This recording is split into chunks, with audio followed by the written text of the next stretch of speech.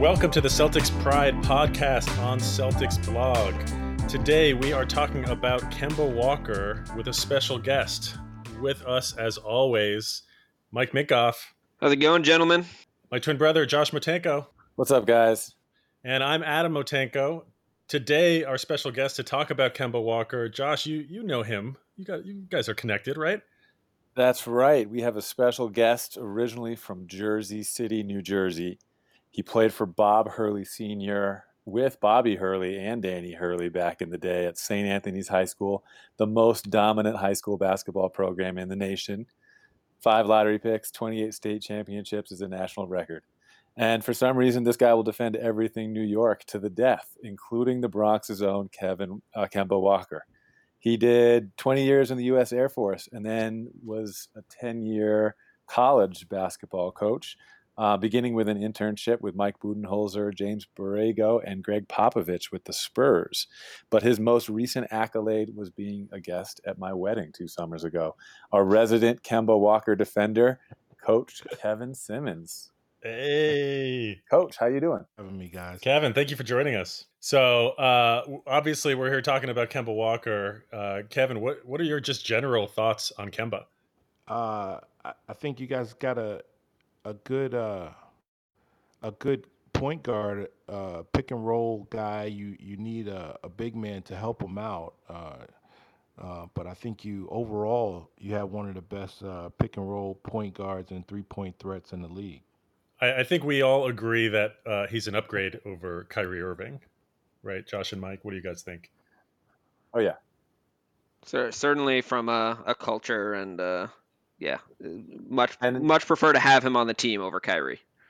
And an upgrade over Isaiah Thomas as well, right? We're trending in the upward direction. And I think having him play in the not the Olympics, but the World Championships, World Games, with Marcus Smart and Jason Tatum and Jaylen Brown, that impacted their chemistry a lot, and I think gave him a head start for this season. And he's clearly one of the stars of the team, and the locker room glue guy. You know, him and Marcus Smart, I would think, are the glue guys. It seems like Smart's the guy. You know, obviously we saw in the playoffs who is going to ruffle some feathers in order to make sure everybody is on the same path. But it seems like Kemba's the guy who's kind of in everybody's ear with the positivity throughout each day, and kind of the more daily glue guy. What do you guys think of that assessment? Yeah, I mean, I think his, everyone says his he's always wearing that smile and it's kind of infectious and contagious in a positive way. I think he sets an absolutely essential tone in the locker room.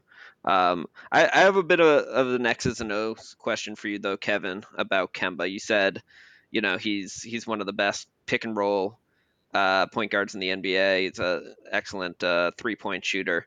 What do you think Kemba brings to the Celtics on offense that maybe goes unnoticed or underappreciated by fans that might look at some of his raw numbers in the playoffs, which weren't super impressive. They weren't as glossy as some might have hoped. But so what do you think he might bring to the team that might go underappreciated or unnoticed?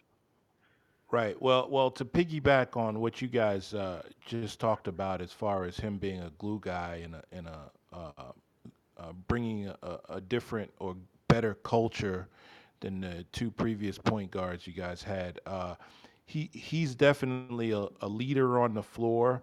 To tie that into X's and O's, I think he's more apt to try to run what Brad Stevens is trying to execute. Whatever type of movement or action they're having, I think Kemba is more of a guy of make sure that people are in their places, rather than the mentality of Kyrie or Isaiah Thomas preceding him. But you guys hit it on the head with him being a glue guy. I think he's got more of a floor general way about him. So with all of that said, all of these positives, fans are not as supportive. Not all fans are in the Celtics nation are as supportive of Kemba Walker on this team. There's been a lot on Twitter calling him out. I mean, some of it is a little bit ridiculous, but we wanted to kind of present a few arguments in opposition of Kemba Walker, um, kind of from a devil's advocate perspective, and then Kevin, get your perspective on that. And so how we're going to run this is I'll go through about 5 different arguments. I'll give the Celtics Pride crew a chance to add any thoughts or statistics or back up to that argument, and then we'll throw it to you, Kevin, to get your thoughts. And some of us may agree with you and jump in support as well. But that's how we're going to run this. So the first argument is that Kemba Walker doesn't bring it in the playoffs. And I'll share that his statistics this year in the regular season, they were basically at his career average, which there's something to be said for the fact that he's got far more talent on this team than he's ever had previously. So you would expect that some of those numbers would be down. But his value over replacement player was down this year. He was in the 4s the last few years, and this year was down to 2.9. He hasn't been that low since before he started hitting 3-pointers about 4-ish years ago. And then when he in the playoffs, his value over replacement player is down below 1 for every single season he's been in the playoffs. And some might say it's a small sample size. He's played 28 games, 17 of which were this year, which is small, but it's not tiny. And I wonder if it's enough to see some trends and draw some conclusions. And this year, his 3-point shooting was certainly down. He only shot 31% from 3. Josh or Mike, anything to add to this argument that Kemba doesn't bring it in the playoffs? Yeah, I think he's top 3 on my list of guys who've never proven anything in the playoffs. At least from my perspective, I may be biased, but Is that Kemba an Walker, NBA list or is that a Celtics list? It's an NBA list. It has 3 guys on it: Kemba Walker, James Harden, and Russell Westbrook, and he's on that list. Wow. And I want to look at his evolution as a shooter and his lack of shooting in the playoffs as kind of the same conversation, because pull-up Kemba was automatic in college, around the elbows. But he only shot 32.6% from 3 at UConn. And then his first 4 years in the league, he shot 31% from 3. Then in the offseason, he dedicated himself to being more efficient. This is the offseason of 2015. And in the last 5 years, he's averaging 37 to 38% from 3. And overall for his career, he's 36%, which is actually the exact average of all NBA shooters from deep. But when the lights are brightest, Adam, as you said, this year in the playoffs, 31% from 3, 33.7% overall in the playoffs, because he's been in the playoffs 3 different years. So you say his play stays the same in the playoffs. He doesn't raise his level of play, but I would argue with his shooting going down from 3, that's huge for this team, and that his play actually goes down in the playoffs. And that makes me feel like there's a part of this that's like he's not as he was advertised to be. Mike, anything to add? I mean, I think you can't argue with the fact that his production has decreased in his 3 postseasons relative to his regular season numbers. I do think you can't take a lot of stock in really anything from his postseasons with the Hornets, because he was literally their only offensive option. Right. And defense, you just play against better defenses. They went against the Heat twice. We know how good a coach Spoelstra is. We know how effective he's going to be in diagnosing schemes. I haven't gone back and watched the tape from those series or anything, but I can imagine that Spoelstra would come up with effective ways to not let Kemba get into his comfort zone. And in this playoff series and in this playoffs, we did see that Kemba can be taken out of his game, and the zone defenses that were thrown against the Celtics by both the Raptors and the Heat did get Kemba off. I think what we don't know is how much his knee was or was not affecting him, and I know that's a little bit lame as an argument, but on the other hand, he is a small guard, and he needs to be able to be kind of at his athletic peak to have a chance at scoring at the way he has scored historically. I mean, that might be a different argument against him that you might be getting to, Adam. We'll see. But Mike, let's just do one argument at a time. Let's just go I playoff know performance and shooting. the other piece. I know the other piece that I would say about this playoff run, when thinking about those numbers, is it is the first time he got this deep into the playoffs.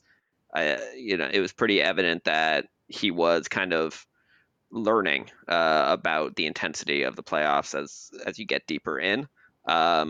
So yes, I think he performed worse than he has. I don't think that automatically means he can't learn from this experience and get better. Coach Simmons, what do you think about Kemba in the playoffs versus the regular season? Well, the first thing, his previous coaches, Josh spoke of his postseason play or his 3-point percentage in college and with the Hornets.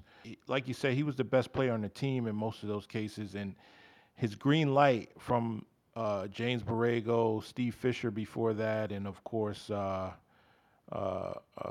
coach from UConn, his college coach. Calhoun. All of those people, Calhoun, he was Ollie there with him. Yeah. Was Yeah.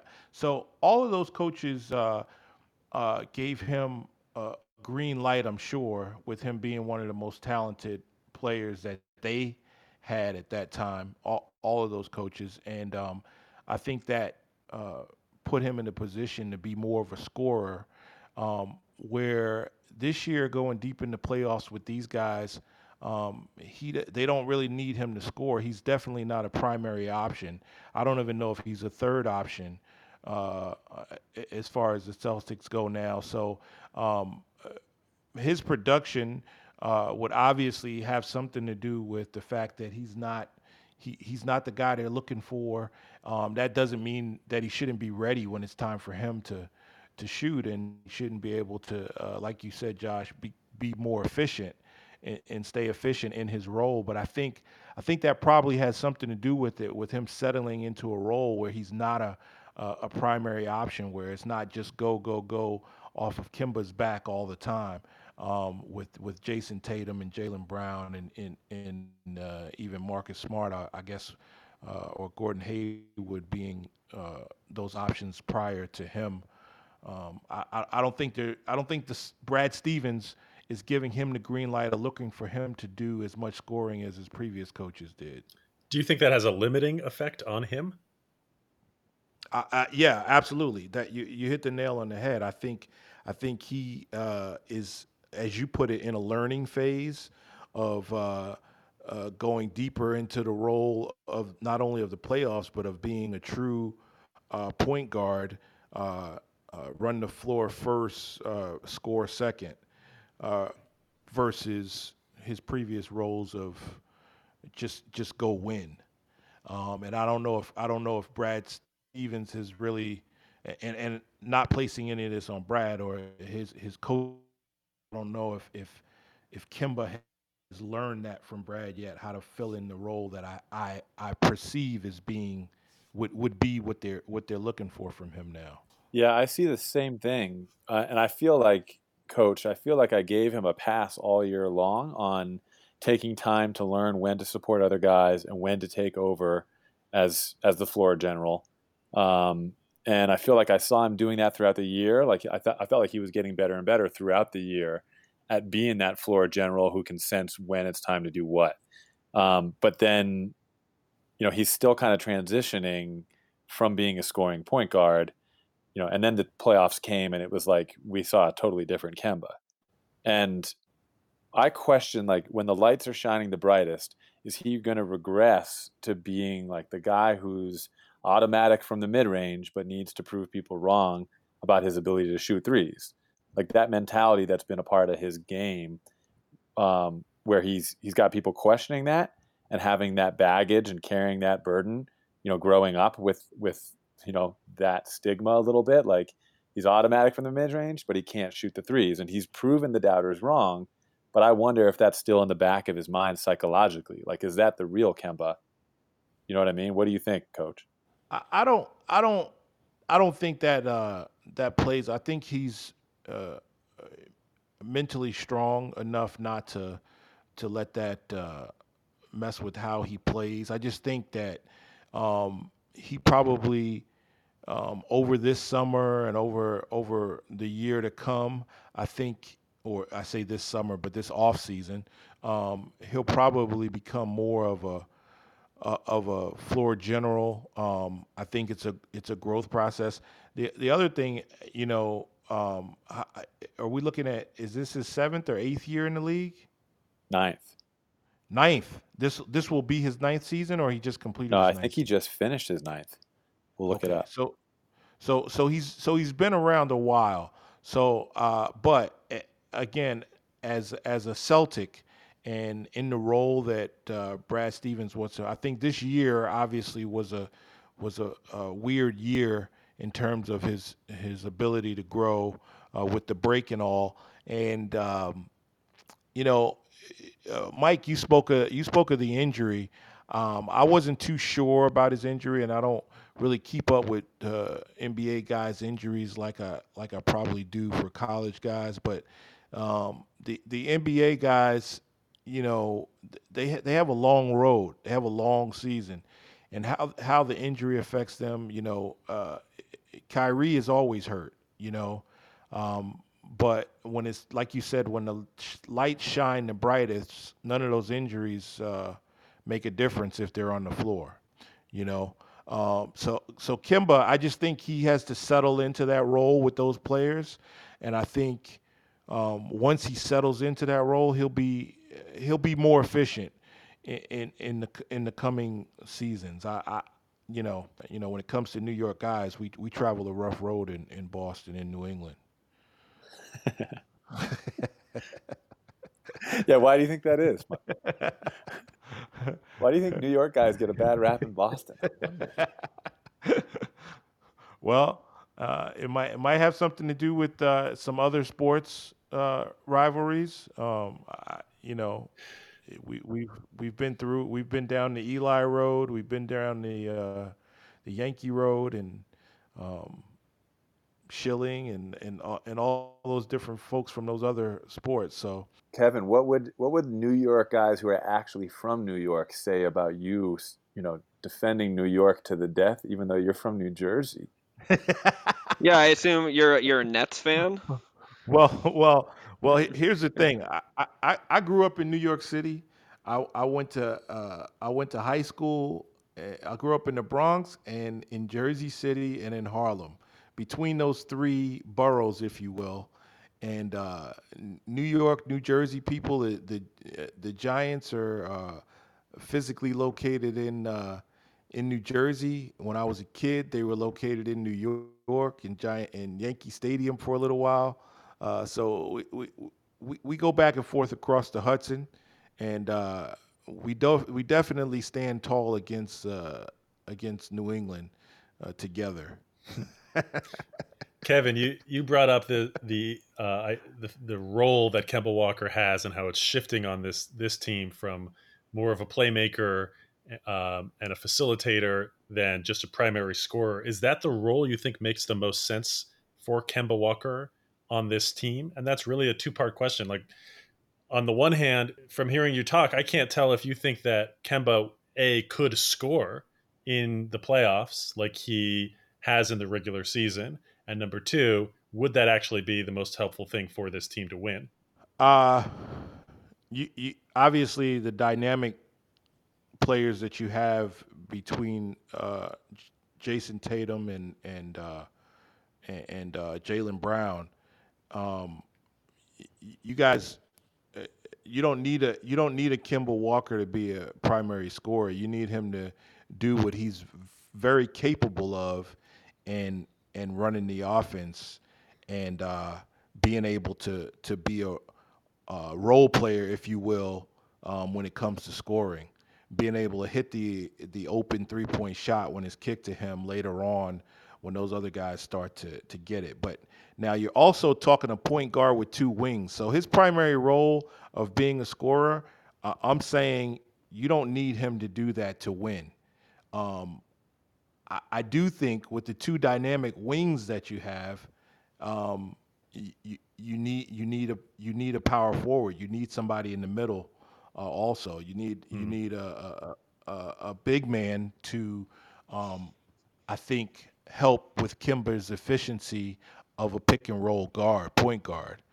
Um, because the wings, again, they're dynamic athletes and they're great scorers, and Marcus Smart is a scrappy guy, but he's just, he doesn't have the size. You guys just don't have that much size right now. Now the new kid that you have from His last Stanford, name's Williams. I just don't know if you're talking about Grant or Robert.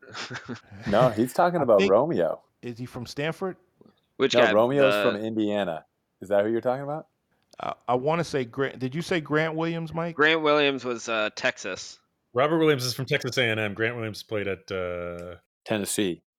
Either way, both those guys, since we don't know exactly who they are, that just goes to show you we don't have a strong enough big man or strong enough power forward. I think that's where we're lacking. And that in Kemba's defense, that's not his defense. But your question, do we need Kemba to be a scorer to win? I think Kemba needs to fulfill his role as a point guard and facilitator, role player, if you will. But I think in addition to win, I think you need to be a little stronger in the middle. Yeah, we talked about how there was a hole in the mirror in the middle all season long, and the players like Daniel Tice actually proved us wrong for most of the season. And then in the playoffs, it really wasn't until we faced the Heat that really showed. But it in terms of Kemba playing in the playoffs, Mike, I think you weren't promoting this heavily, but I do think that injury played a role in how he played in the playoffs. And we know that lower body injuries can affect players' shots, especially as you move out to the 3-point land. Mike, is there anything else you wanted to add? We're real quick just on the injury. So because I know I did bring it up earlier, I do think every player is probably dealing with at least one thing, if not multiple things. So I really do think it's pretty lame to point to, and I think if Kemba is going to be affected by injuries in the postseason, and he had like a 6-month hiatus in this one to try to recover, and it still lingered. I mean, that's a different potentially concerning thing with him. I just found it funny because Danny Ainge, who we all greatly appreciate for his salesmanship, immediately came out after the playoffs ended and started talking about how Kemba was limited by the knee more than he was letting on, which is very nice thing for Danny to do as the GM. But I just found it kind of amusing, a very Danny thing to do. But I mean, we all watched the games. Kemba's out there hustling, taking charges. He looked fine to me. I mean, I wasn't seeing him like peak Kemba, but he looked fine. He looked like Kemba Walker out there, right? We will come back to the injury issue. And just real quick, Josh, I think that's the New York toughness that he's going to play injured. He's going to take charges. He may not be able to raise up off of a 3-point shot, but if he's out there, he's going to play as hard as he can and try to contribute. I knew Kevin would say New York toughness at some point. My money was on earlier than 25 minutes in, but I knew that was coming out. Probably not the last time we hear it either. Josh, I agree. I thought Kemba looked pretty Kemba-ish the entire time. I mean, I don't watch the film closely enough to be able to detect, extremely subtle differences in his explosiveness, but he generally was able to kind of get to the spots. He really struggled, I think many players were struggling with, I guess, something about the humidity, and the courts were slippery, and his handle seemed looser down there than it normally is. And he seemed to really struggle with that, but that was the only kind of performance thing, physical performance thing that seemed different about his game to me. I think there was just a lot of, I think it was what Kevin was talking about. There was adjusting and kind of figuring out his role. I think it's figuring out his role in the intensity of the playoffs specifically. And I would add just one thing to what Coach Kevin was saying about, I fully agree that Kemba needs to figure out how to play his role and increasingly become a facilitator and a guy that kind of sets the table. The other role that Kemba is able to play versus kind of a more pedestrian point guard is he still has the threat of being that explosive offensive player, and he needs to be able to figure out how to harness that and pull it out, almost like Steve Nash used to do. Like, and I'm not saying that Kemba is as good as Steve Nash was, obviously, but be able to kind of be available to be an elite scorer when Jason basically needs to kind of defer or let somebody else create the offense. But the more I've thought about kind of the way the postseason had unfolded, and then looking at like the Heat and the way that Jimmy Butler's kind of intensity and edge help propel that team forward, the more I think that the Celtics kind of trajectory is like 97% dependent on whether Jason Tatum can get that level of mental toughness and physical toughness into his game. We'll come back to toughness too. Argument number two is sort of an anti-Kemba stance, and this is stuff we're seeing a little bit out there on the fringes of Celtics Nation. Argument number two is that Kemba Walker is too small. And we're going to talk more about this after this quick break. Okay, we're back. We're talking about Kemba Walker with Coach Kevin Simmons. And argument number two is that Kemba is too small. This is especially important with aging point guards. Kemba's going into his year 30 season. It comes up a lot on defense.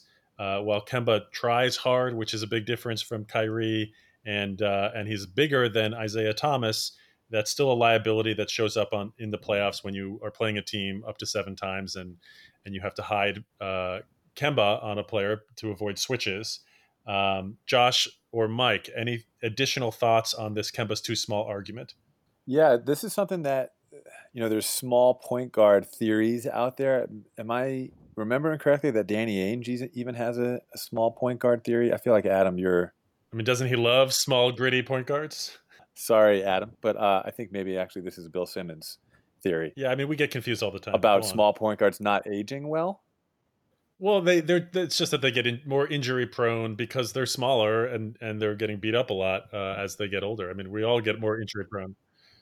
And they rely more on quick twitch athleticism, right? Yeah. So if you're small, you need to be shifty, you need to be crafty, you need to be fast.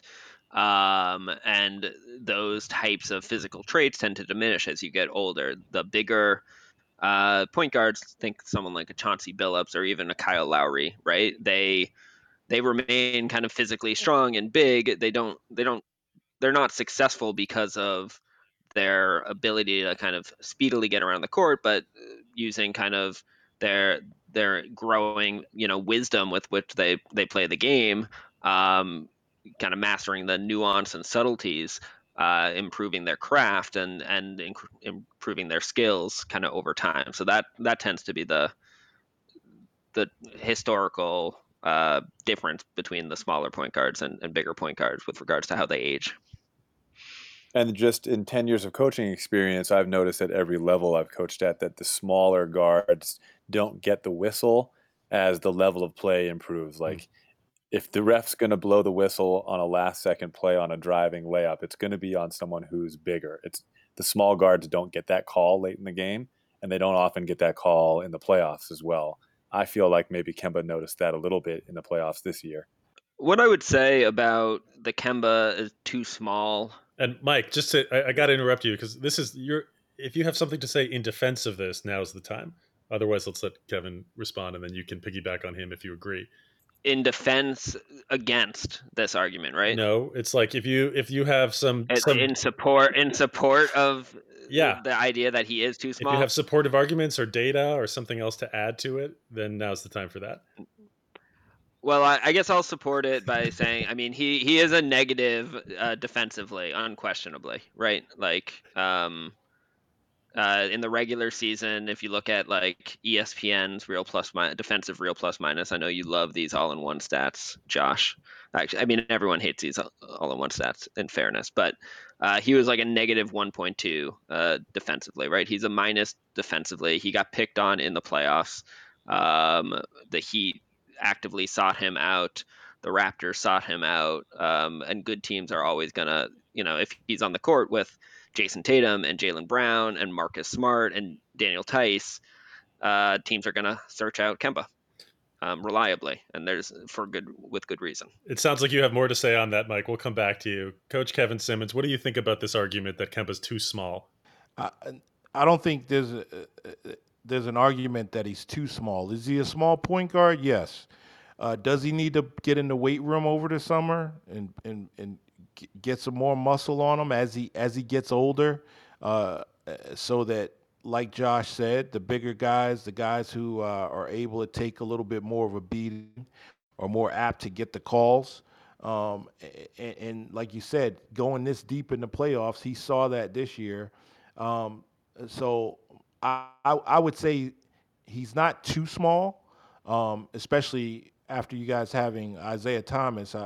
This guy was tiny, but you also had Kyrie Irving, who, um, like you spoke of, Mike, the fast twitch, the quickness, all of that stuff comes into play. But now the ability to pull up, I don't think that has much to do with his size.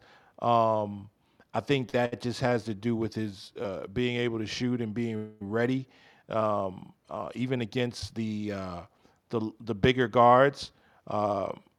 He just has to increase his shooting ability, or better his shooting ability, so that he can be ready when that time comes. But again, it's just going to be knowing his role more than it has to do with size. The whole size thing. He spent, like you guys said, 9 years in the league. He's going to be exploited where you have bigger guards, and people are going to exploit whatever advantages they have size wise, to include in the middle, which was my point earlier. When you have guys on the other coast that have 3, 4 athletic bigs, it's just a small conference anyway. So I don't think his guard size is anything that's that much of a problem for the Celtics. What about on defense, Kevin? Obviously, on defense, you're gonna find the the mismatch, right? And there's always going to be a mismatch. I don't think there's any credence in the fact that he's too small to play in for the Celtics to win. I'll put it that way. That's your ultimate goal, because any team, any team in the league is going to look for the mismatch, and there's going to be someone smaller on the other side. I mean, how much bigger is Rondo than Kemba Walker? Yeah, maybe an inch or two, not much. I think he's a Yeah, little stronger too. But when you Right. add his wingspan and then the size of his hands, which adds an extra 4 inches to his wingspan, it's like he's 6'6" all of a sudden, for Rondo at least. He's got those ET fingers. That's true. That's a good point. That's a good point. So, but here's my thing with the size argument. I actually, even though I'm being the devil's advocate and the negative Kemba guy on the podcast today, which is, I keep going back and forth on whether I actually believe it or not. I keep coming back to this, like, he's not what he was advertised to be kind of a comment. But the size thing isn't part of it for me, because if you're saying that we need a bigger point guard, what you're really saying is we need to get rid of Danny Ainge. And I don't believe that for a second. It's obvious that Danny Ainge likes small point guards. And it's great that we finally got one after getting rid of a couple who tries on defense and really works hard and takes charges and, at least gives his all on that side of the court. But to me, if I'm fine with having a small point guard, especially one as dynamic as Kemba, as long as he can knock down the three. When he initiates the offense and becomes that true floor general who can understand when to score and when to get other guys involved, and then that ball comes back around to him for an open three, and he's 40% shooting that, I got no problem with his size. I think that we can win an NBA championship with a small point guard who can shoot 40% on that catch and shoot. If he's shooting 31% like he does in the playoffs this year, Now, now that's the issue, but I don't think it's because of his size. I think it's because of his shooting. I mean, I fully agree with what Josh said. I would just add a couple of things. So with Kemba with his shooting, I think one of the things, and with kind of a credit to Jared Weiss of The Athletic, who wrote about this in his postseason report cards. But one of the things that Kemba should look to add in the offseason, and this was what Jared Weiss recommends, and the more I've thought about it, the more I agree with it, is the deep 3-point shot. Like the Dame Lillard, Steph Curry range shot, because he is smaller. It does get harder to penetrate into the offense, and when you are a legitimate threat from further away from the hoop, you draw out the defense, create more space for yourself and your teammates, and can kind of offset the disadvantage of being smaller. And the reason that's important is because what I wanted to say before is, the negative defensive real plus minus that Kemba Walker had is the exact same one that Steph Curry had for the regular season. Now, Kemba obviously on offense is not Steph Curry, but he can, if he gets that deeper 3-point shot, then he gets a little bit closer to approximating some of Steph's greatness. And Kemba will never be Steph Curry, no matter what work he does this offseason. But Josh, you love throwing out the theory that Danny Ainge built this Celtics team in the Warriors' image. If that's true, then Kemba was and is meant to be our Steph, and meant to have that gravitational pull to open up the floor for everyone else. So, I think Kemba is not too small for us to have a chance at winning the championship, but he does have to be, I agree fully with what Josh just said, he has to be a potent threat from beyond the arc, and I think ideally a bit further beyond the arc, as Jared Weiss suggests, to really maximize our ability to compete with him at the highest levels. I love it, Mike. The list of guys who shoot that shot, the shot like way further away from the 3-point line than you need to shoot. I mean, this is only a shot that was acceptable by coaches for the last 2 years. So this is a brand new scenario. The list of guys who shoot that shot are Damian Lillard, Trae Young, Steph Curry, and now after the playoffs, you could add Jamal Murray to the list. But it's like 5 people on the list who can really hit that shot consistently. And every 18-year-old that when they come into the league is going to try shooting that shot for the first like three weeks of practice before their coach shoos them out, probably. Kevin, I assume that running pick and rolls at 28 feet out is just going to allow more space for Kemba to drive and then be the facilitator that you're talking about, especially as his speed slows down as he gets older. Correct, and also as the Kemba defender, if we're talking about size, again, I think I heard you guys mention NBA championship a couple times. If you get out of the East, which is obviously the goal first, if you get out of the East, you got to have more size in the middle. So I think the Celtics size problem doesn't lay with Kemba's size. I think it lays with not having enough size. Down low. And again, you guys, I know you've talked on that a little bit, but as the Kemba defender, I just wanted to shift the size thing someplace else away from Kemba. Okay. Can I add something? One last thing, real quick, Adam, just on the question you just asked, Kevin.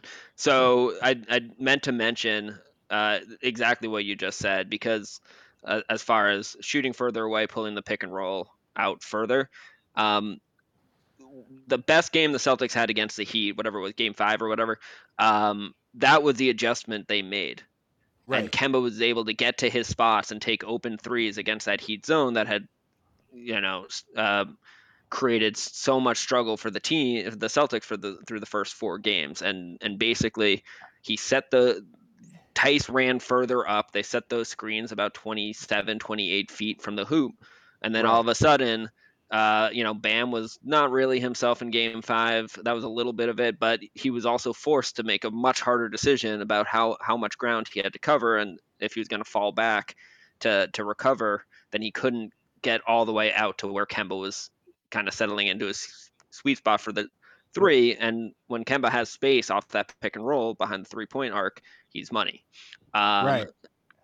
And so that, that's another big piece of it. So that's why I love Jared Weiss' suggestion that Kemba become the 5th player on that list. That's another place for Kimba to excel. If the pick and roll is ran much higher, like you guys are saying, he that's also will allow him to penetrate further, to hit the elbow shot, the mid range that he's more gifted at than he is with the 3-point shot right now. Anyway, so all the way around, extending the floor and having a pick and roll. Now that's going to put a lot of work on Tyson on your bigs, but it doesn't have to be Tyson that's coming out to set that really high pick and roll. It could even be one of those wings that set it, because they're dynamic going to the basket off the pick and roll also. I completely agree with you guys. What do you think the chances are that he actually develops that shot this offseason? We will see. I think it's. I bet it's on his short list to work on. I hope so. I think the catch and shoot corner three is also maybe more important than a 30-footer, in my opinion. Right. Hitting the regular threes consistently off the catch is my main priority for Kemba. Yeah. But, as far as that size argument goes, like, everybody online, let's stop talking about Kemba's size. Because if he shoots better, you're not going to be worried about it. And if we get a bigger center who can also switch screens, you're not going to be worried about it either. Related to a lot of this, argument number 3, and I just want to hit this quickly because we've already talked about it a little bit, is that Kemba Walker is or will be injury prone. And so as a small guard, we talked about that there's a more likelihood that for players that have injuries. He's had this knee injury that just didn't go away. I do think it affected his shooting this playoffs. I don't think 31% is a normal 3-point percentage for Kemba in the last 4 years. We know it's not. And I don't think was shying away from the bright lights of the playoffs. I think that he wasn't getting the same lift. And Josh, you said he looked like he was out there playing and hustling. And Kevin mentioned that's the New York toughness. I agree with that. I think, of course, he was going to be out there, but he did not have the same burst to me, the same quickness. So, Kevin, let me just throw it to you. What do you think about the idea of small guards being more injury prone, or Kemba Walker specifically being slowed by injuries as we move forward in the next 3 years of his contract? Okay, so injuries are whether it's a small or a big, whether it's a point guard or whether it's Kevin Durant. I mean, will this be 2 seasons that Durant hasn't played, or is it COVID making me think that he just missed one. He just missed one. It was just a long season. and while he was here in Oklahoma City, he missed some time for foot injuries as well. And I think players in general, whether they're a small point guard or whether they're a 7-footer, they're gonna as time goes on, the injuries are going to affect their bodies in different ways. Now, the beating that Kemba Walker will have to take if he wants to try to get to the basket and try to get the call, as Josh said, he definitely, to ward off that injury, he definitely needs to take care of his body and put on some muscle weight over the offseason to be able to continue on. So could he be more injury prone? Depends on how he takes care of his body. Depends on how he prepares. And things are shifting now. As guys get older and they want longevity in the league, they really invest in taking care of their body to gain that longevity. And I think Kemba might have that type of mindset that might be a plus for you guys. Josh or Mike, any quick thoughts on that? I have very quick thoughts, which is, I mean, a knee injury that lingers is concerning, but obviously just have no idea what that's going to look like next season. I would say that unquestionably, if it continues to linger or if some other things act up, it's going to be bad news, and it's unlikely Kemba will live up to the value of his contract if he really is plagued by injuries. But we'll just have to kind of wait and see. But he the first 8 years of his career, he was basically injury free. So hopefully this is just a blip on that otherwise pretty clean run for him. Yeah, I'm not as worried about Kemba's injury history or potential for injuries in the future, especially since we have another player on the Celtics who, on this episode, will remain unnamed, at least for now, who's got more issues with injuries and there's reason for more concern. And yes, he has a mustache. Argument number 4, anti-Kemba from the Celtics universe, is that he makes too much money. And it's not something that you can really. I mean, once you sign the player, he's on the team, as Josh's non-named player is a reference to. But if you're thinking from a front office and a team composition perspective, the Celtics have Jaylen Brown and Jason Tatum, who this year were making small money relative to their play, and Brown his contract is gonna kick in that 25 plus million per year. Tatum has another year, assuming he signs the extension this offseason. He'll have another year at lower money, and then that will kick in. And we're assuming that mustachioed unnamed player is going to opt into his 34 million a year. But Kemba makes the most money on this team. He's got 3 years left, including a player option. Paying a player like Kemba $34 million, one might argue, as a devil's advocate, that that's too much money. Josh, Mike, any quick additions or data for this? Well, that sounds like a no. But I want to hear what Kevin has to say first. You want to hear what I have to say about his money? Yeah. So the first rule of thumb with New York guys is we don't mess with anybody's money. We don't talk contracts. We stay out of people's pockets. But here's the thing. Chris Paul, I thought, was too much money for the Oklahoma City Thunder to take on that contract. I don't know if you guys are familiar with what he made. Yeah. Now, Yep. They got a bunch of picks Chris to take Paul, that on, though. Right, they did, and Chris Paul is a better player than Kemba, at as far as their respective careers. But at this point in Kemba's career, that contract is not finished yet, and you haven't seen what he'll do yet. I think from a value standpoint, Chris Paul proved his value this year, right? Mm-hmm.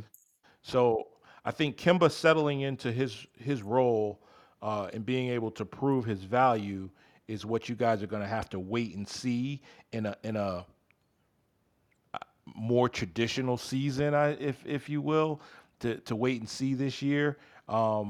If we want to go back and say this was a broken season, because I mean they still achieved and they still went deep into the playoffs, even though we had COVID in the midst of everything. And I think was Kemba worth $34 million this year?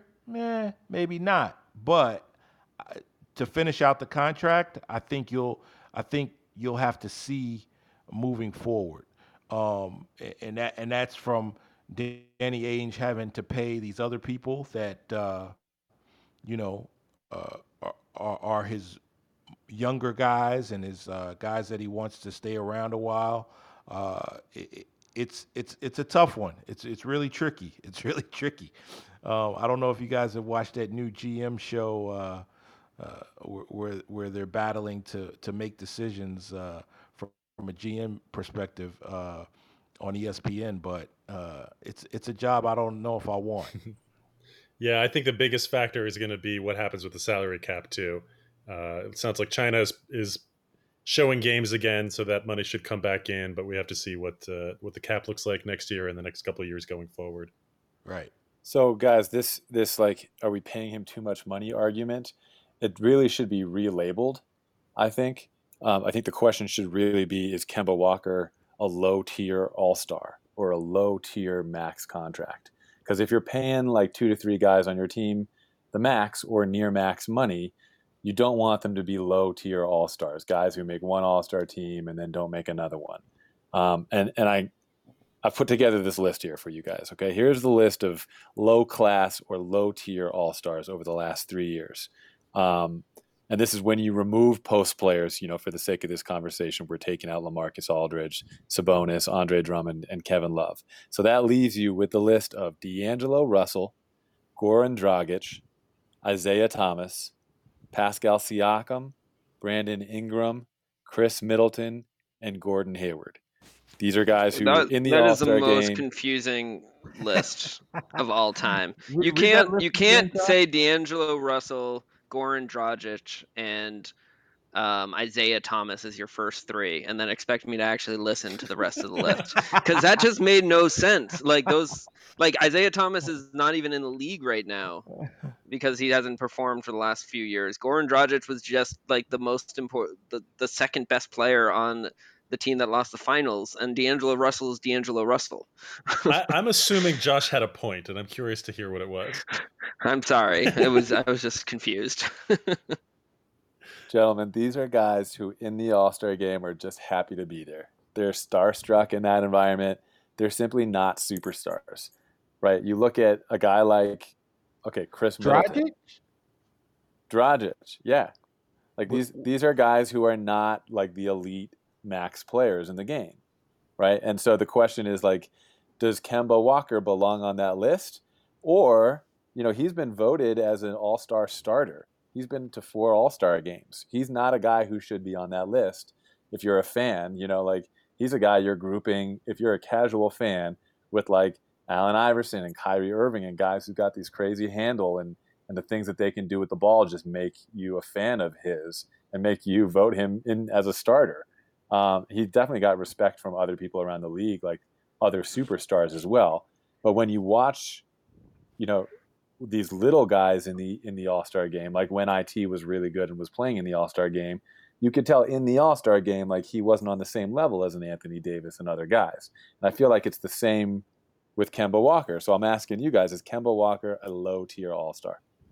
But there's a middle tier, right? There's like the Victor Oladipo tier and Bradley Beal. I think that's where Kemba is. It's not. He's better than a just happy to be there or like a fluke all-star selection type of guy. But he's obviously not a top 10 player in the league. He's not a top 20 player in the league. But he's definitely like a top 35, 40 player in the league. Maybe even a little better than that. I'd have to look at a list more closely. 25 to 30. Like he should be an all-star all the time or most of the time. He's just not, but he's not the one that like he goes to your team and your franchise has changed forever, right? He's not in the LeBron James, AD, Right. Harden class. I agree that with that, Mike. Josh, I don't think he would be considered uh, a low tier all star. I think more to Mike's point, he might be more of a mid range all star, where he's gonna have some big games, and obviously he's had a career where he's put up some big numbers again when he was the primary scorer. Now, I think your question might be, can he be an all-star in his new role? Can he be an all-star at settling into the floor general? Can he be like a Chris Paul, which is who I would think he would want to aspire to be like? Adam, what do you think? I mean, I think Kevin's point is spot on. I think I hadn't thought enough about this role switch for Kemba, and I think he needs to be an all-star in that role. I not sure which tier I would put him in over the next 3 years, because of his declining age. I mean, increasing age, and because of what I expect to be maybe a half step loss in quickness. And he's going to need to add to his game and be better in a different role for him to be able to stay at that mid tier all-star level that Mike outlined, instead of falling down to a lower tier. Either way, I don't think you're getting a Kemba unless you're paying him the $34 million that he's getting paid. With that said, you're comparing that to how many guys can you have on your team making max money. I mean, it's basically you can pay 3 max salaries and then fill out the rest of your roster. It's you're paying humongous tax if you're doing any more than that. And so at this point, for next year, because of Hayward's salary, you've got Kemba and Hayward and Jaylen Brown basically making close to that. And then after that, you're switching Hayward and Tatum, and then but you need to add talent to this team, and you need to re-sign Marcus Smart after next year. So it's a roster construction dilemma. But I think there's another piece here, and I'd have to go back and look at the exact cap situation at the time. But I'm pretty sure when we signed him, because of the Horford's departure, which caught us off guard, I think that was our last window to sign a max free agent. Yeah. We ended up doing a sign and trade, which we didn't expect to do because, the Hornets grossly overpaid for Josh's favorite player, Terry Rozier. Right. But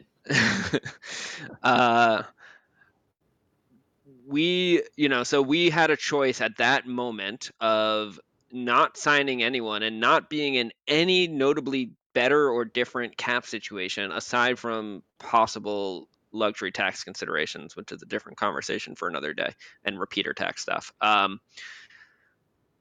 So we either could have just signed no one, or we could have signed Kemba to the deal we signed him at.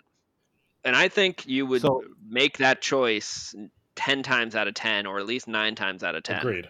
To sign Kemba at the number we got him at. Right. So you're saying Kemba was the best available? He was the best available. He helped offset the sting of losing both Kyrie and Horford in the same offseason. And then he ended up, maybe not accidentally being like the perfect salve for all of the damage that Kyrie inflicted on our locker room. Right. So real quick here, you asked the perennial all-stars around the NBA who are all-stars every year, should Kemba Walker be an all-star? They're all going to say yes. If you ask those same players, are they scared of Kemba in the playoffs? They're all going to say no. I don't think anyone's scared of anyone else on the list that I mentioned as well, too. And so that's why I question whether he's a low-tier all-star, or, as Mike would put it, maybe a middle-tier all-star. Like, you ask Paul George, he's not scared of Kemba Walker in the playoffs. And are people scared of Paul George in the playoffs now? Right. So Paul George, first off, none of those guys are going to say they're scared of anybody. In a closed door room. Yeah, but Paul George is probably not the person to ask. I would say any of the other point guards would be up for the challenge against Kemba, but I think Kemba would be up for the challenge against them as well. Again, that the toughness of small point guards, I think you guys got the right guard. Moving forward, taking care of his body and keeping his knee straight and outside of injuries and getting his 3-point shooting up, that's where you need to go. But as far as him being a threat, will people be afraid of him in years to come? Depends on if he gets the shot together. If he gets that 3-point shot together, he'll be a threat. I don't think anybody will be afraid of him, but I think he'll put some people on their heels. All right, so final argument against Kemba, and this is actually less of a devil's advocate one and less of a Celtics Nation stuff we're seeing on Twitter thing. This is coming more from me. And Kevin, you thought I was coming at Kemba when I was talking about his money. I'm about to talk about his competitiveness. And this really comes from this Miami series where the Celtics, and we've talked a lot about this on the podcast, the Celtics were out-focused, out-competed by the Miami Heat. That team is full of these just like balls to the wall, competitive, just mofos, just guys that come at you that are aggressive. And the Celtics laid down. And as the star veteran on the Celtics, and I can't put Hayward in that star category anymore. As the star veteran, to me, it was Kemba's job to lead the charge around being competitive and facing that Heat team with the same level of fight.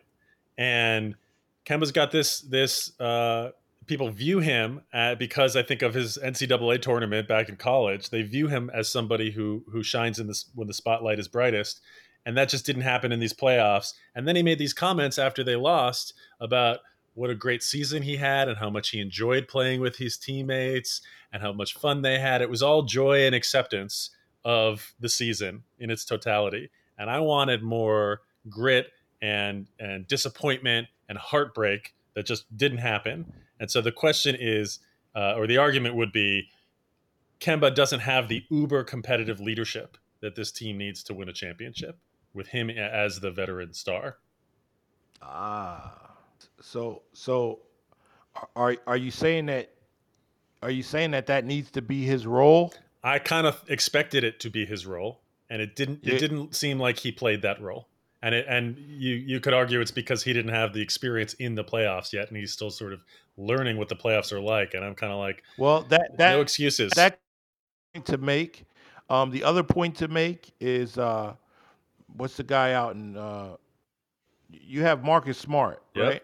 So that's your uber competitive guy. That's your guy that's going to go to the mat, if you will.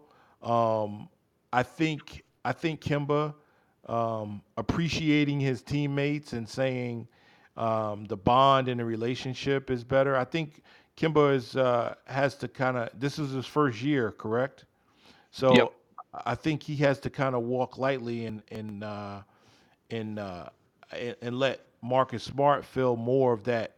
Um, I think the grit is. I don't think the grit is not there.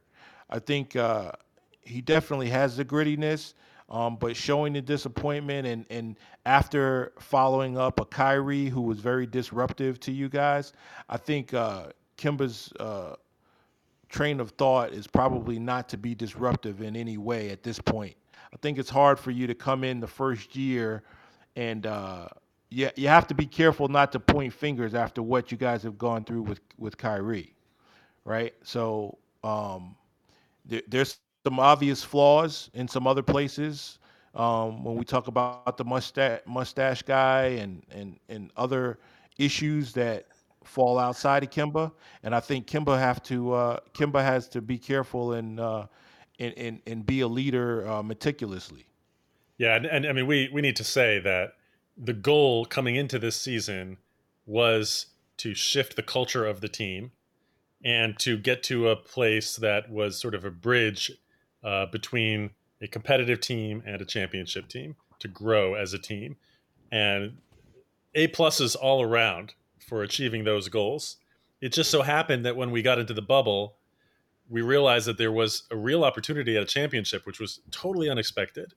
And Right. when those expectations shifted, then now the evaluation looks a little bit different, and that's where you're hearing a lot of this coming from.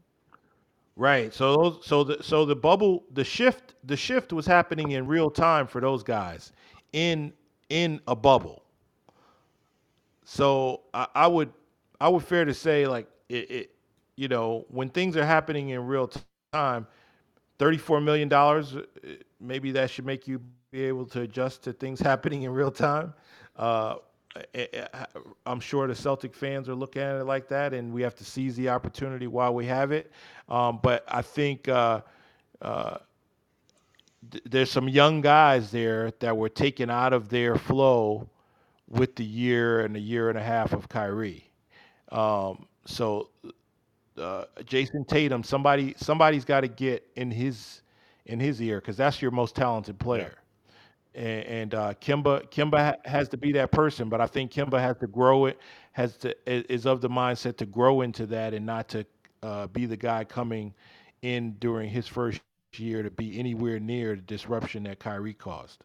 Yeah, we're waiting for Jason Tatum to grow up. We're waiting for Kemba Walker to get a year under his belt so then maybe he can start pointing fingers or leading in a different way. We're waiting for Kemba to move from being a scoring point guard to being a floor general who knows when to do what and puts guys in the right places to fit into that. And are we still waiting for Kemba to prove people wrong?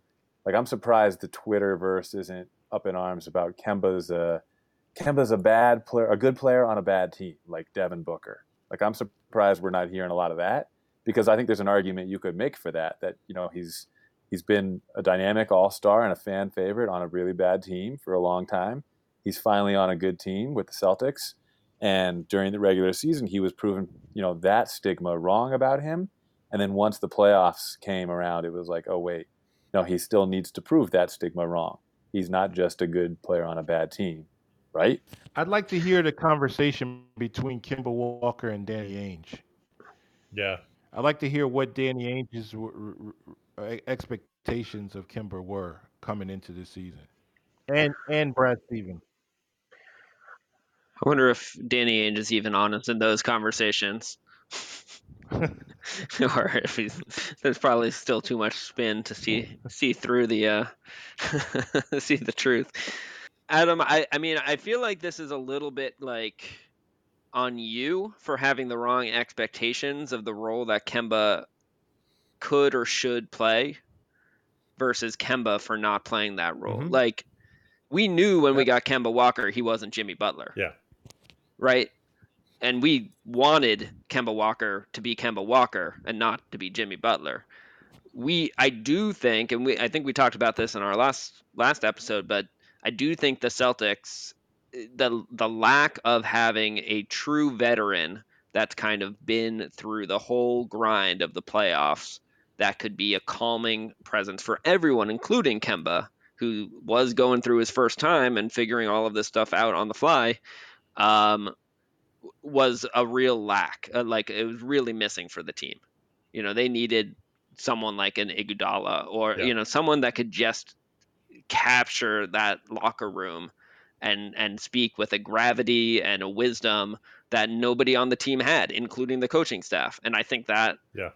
but I just think so. I think you're right to point out the lack of that. I think it's wrong to say that that's on Kemba for not bringing that, because we didn't sign him as if he had taken a team to the championship or had been a part of a championship team and could bring that wisdom into the locker room. We signed him as a really talented, dynamic point guard who would add a complementary dimension to our team, and who was just an absolute kind of bright, positive attitude and atmosphere raiser within a locker room, and culture raiser, right? And he, as you said, he kind of hit A+ on that. So I just think it's like miscasting an expectation to say, I think he was. I was so pleasantly surprised all season with his competitiveness and kind of general compete level on defense, despite being undersized, and after watching the lackluster experience of Kyrie. I think I deserve that talking to. Thank you for that. No, guys, no.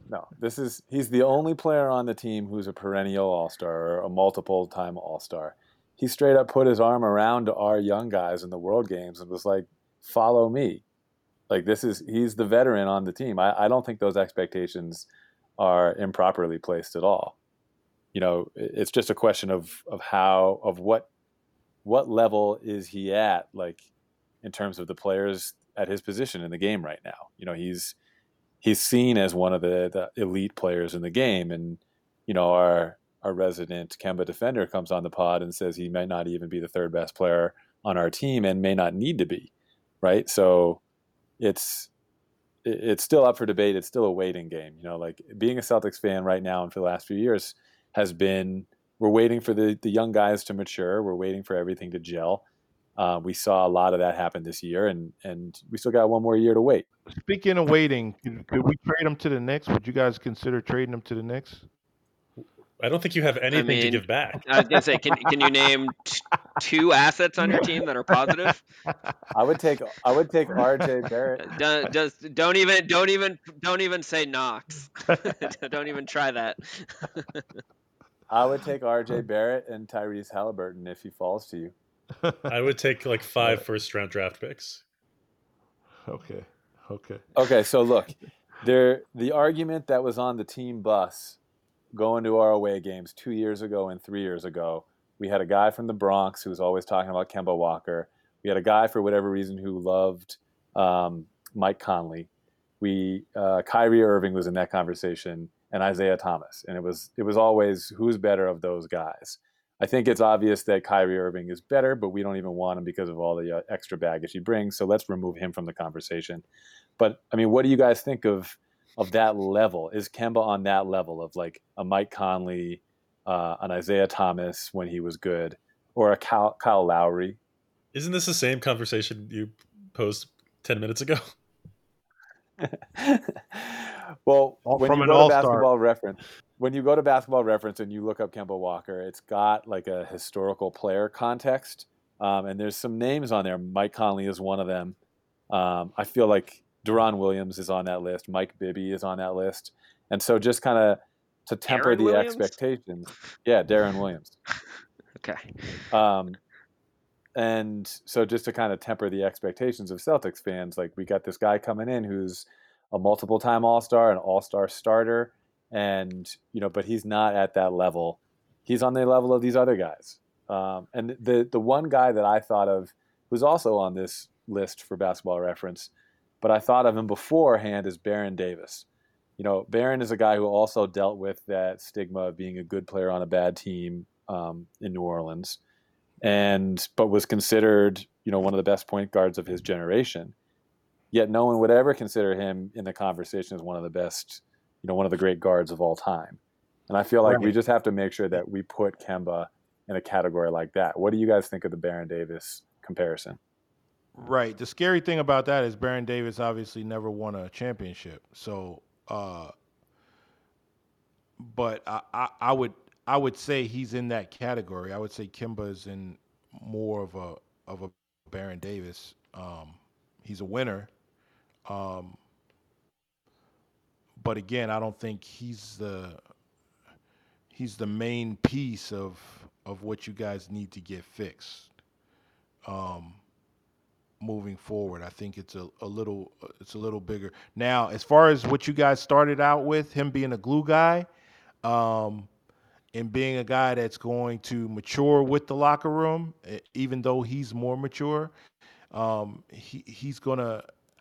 I believe between he and Marcus Smart, those guys are going to be good leaders on that team. And Kemba is uh, half his salary is worth that, and being a glue guy and being a good locker room guy. Yeah, Kevin, I think that's a point that needs highlighting as well. Nobody on this podcast, as much as we're playing devil's advocate, is on the trade Kemba bandwagon or anything like that.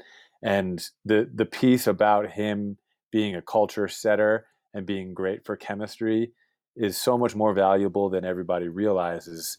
Because in this day and age, you got players jumping ship for small reasons.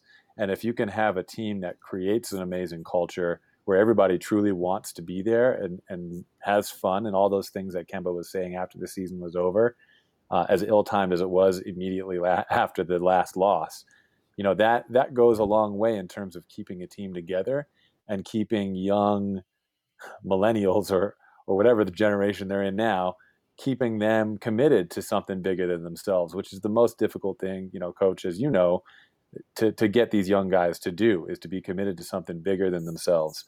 And I think Kemba is one of the guys around the league who does the best job of that of anybody. So, the fact that we can look at 4 or 5 years from now and think that Jason Tatum and Jaylen Brown might still be on this team, there's not a whole lot of other teams around the league who can say that about their guys. And I think that's because of the culture we have, and Kemba's perfect for that culture. Well said. So, by all accounts, right, people were frustrated with Kemba for the last 2 rounds of the playoffs. 13 games, 7 games against the Raptors, 6 against the Heat.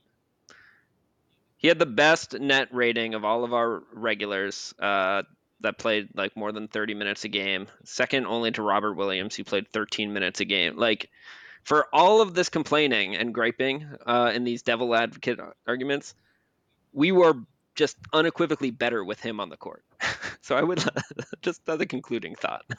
You hear that, Celtics Nation? All you haters, all you Kemba haters, all you trade Kemba people. He didn't do enough. He's paid too much. He's too small. This team is good with Kemba. All right, Kevin Simmons, thank you so much for joining us. This was really fun. Hope you'll come back on some other time. We can maybe when New York has something to talk about basketball wise, we can have you on again. My pleasure. I'll be glad to. All right, thanks for listening, everyone.